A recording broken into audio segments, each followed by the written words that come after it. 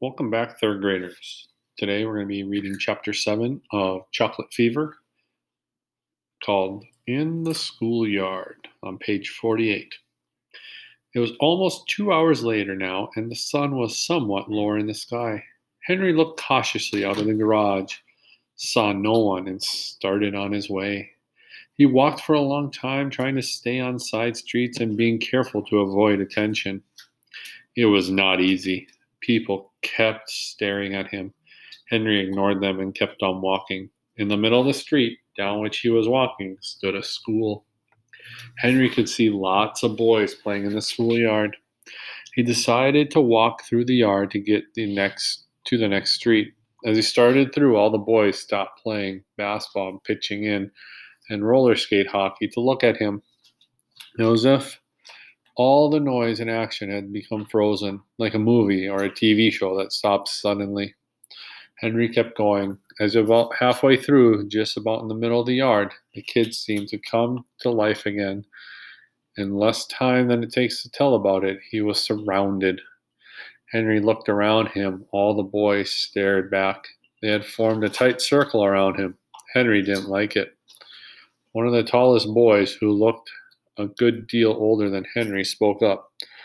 "Boy, are you ugly," he said. "Yeah," said another boy in the crowd. "Really ugly." "Ugly," echoed another boy. I'd better be polite, Henry thought. "Excuse me," he said in a quiet voice. "Could I get through, please?" The boys didn't move. The big boy, who seemed to be the leader, spoke again. "I've seen pimples before, but these are ridiculous." "They're not pimples," another boy said. "They're warts." "Yeah, warts," said another. "They gotta be warts." All the boys were speaking up. "Ugliest warts in the whole world." "In the whole world, man. They have the ugliest warts in the universe." "I thought I'd seen ugly kids before, but this one is out of sight." "Horrible, disgusting, revolting. And he smells too," a fat boy with glasses said. "Yuck, like a stupid candy factory." "Nauseating." The more the boys called him names, the worse Henry felt. He opened his mouth to say something, but nothing came out. The big boys in the crowd held up his hands to silence the others. "Quiet down, you guys," he said. "I want to talk to Mr. Ugly here." In a few moments, the crowd was silent. Now and then, a big boy, one said, "You, Mr. Ugly, what's your name, kid?" Before Henry answered, he thought carefully. He was ashamed of himself and the way he looked, but he was even more ashamed of the gang around him. How dare they act so mean? He hadn't harmed them, and now, when he could certainly use a friend, they could clearly mark him as an enemy. Henry got angry, but he kept his anger firmly under control. "My name is my own business," he said. "It's no concern of yours." The gang hooted and shouted at Henry's reply. A few even whistled. "Don't be fresh, kid," the big boy said. "We don't like fresh kids here."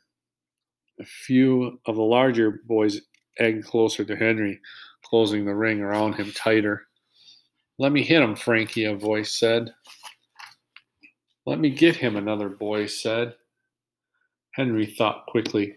"Touch me and you die," he said. "I have a rare and mysterious disease. Whoever touches me will catch it and die a horrible death." The gang stopped closing in on Henry. "Oh, yeah," said the big boy. "You expect us to believe that?" "I don't care whether you believe it or not," Henry said. "You're bluffing." "Bluffing?" Henry said. "Touch me and you'll find out I'm bluffing. I have chocolate fever, one of the most horrible and catching diseases in the world."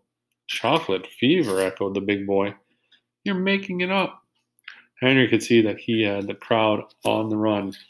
"Chocolate fever is the worst disease ever discovered on Earth," he said. "You know what happens if you catch chocolate fever? Your whole head swells up, your mouth dries up, you break out in big chocolate spots like me. You begin to look ugly, and then the real bad stuff begins." The boys were listening closely now, and the circle around him was beginning to widen as the gang started to back away. "He's making it up, fellas," a big boy said. "Don't listen to him." But the boys weren't listening all right and believing every word. Henry began to walk toward the boys. As he did, they made way for him. Slowly a path opened, giving him room to get by. I don't want you to die, Henry said as he passed through the ring of boys. So you just better let me be on my way. None of the boys tried to stop him. Even Big Boy, as Henry passed close by, made no move to touch him. Just as Henry neared the outer ring of the boys, he heard one of them exclaim, "Hey, I know who he is. I heard about it on the radio when I came home from school. There's a kid who ran away from the hospital this morning, and the police are looking for him. His name is Henry Green." Big Boy called out as Henry kept walking, "Is that you, kid? Are you Henry Green?" "Henry Green?" Henry called back over his shoulder. "Never heard of him."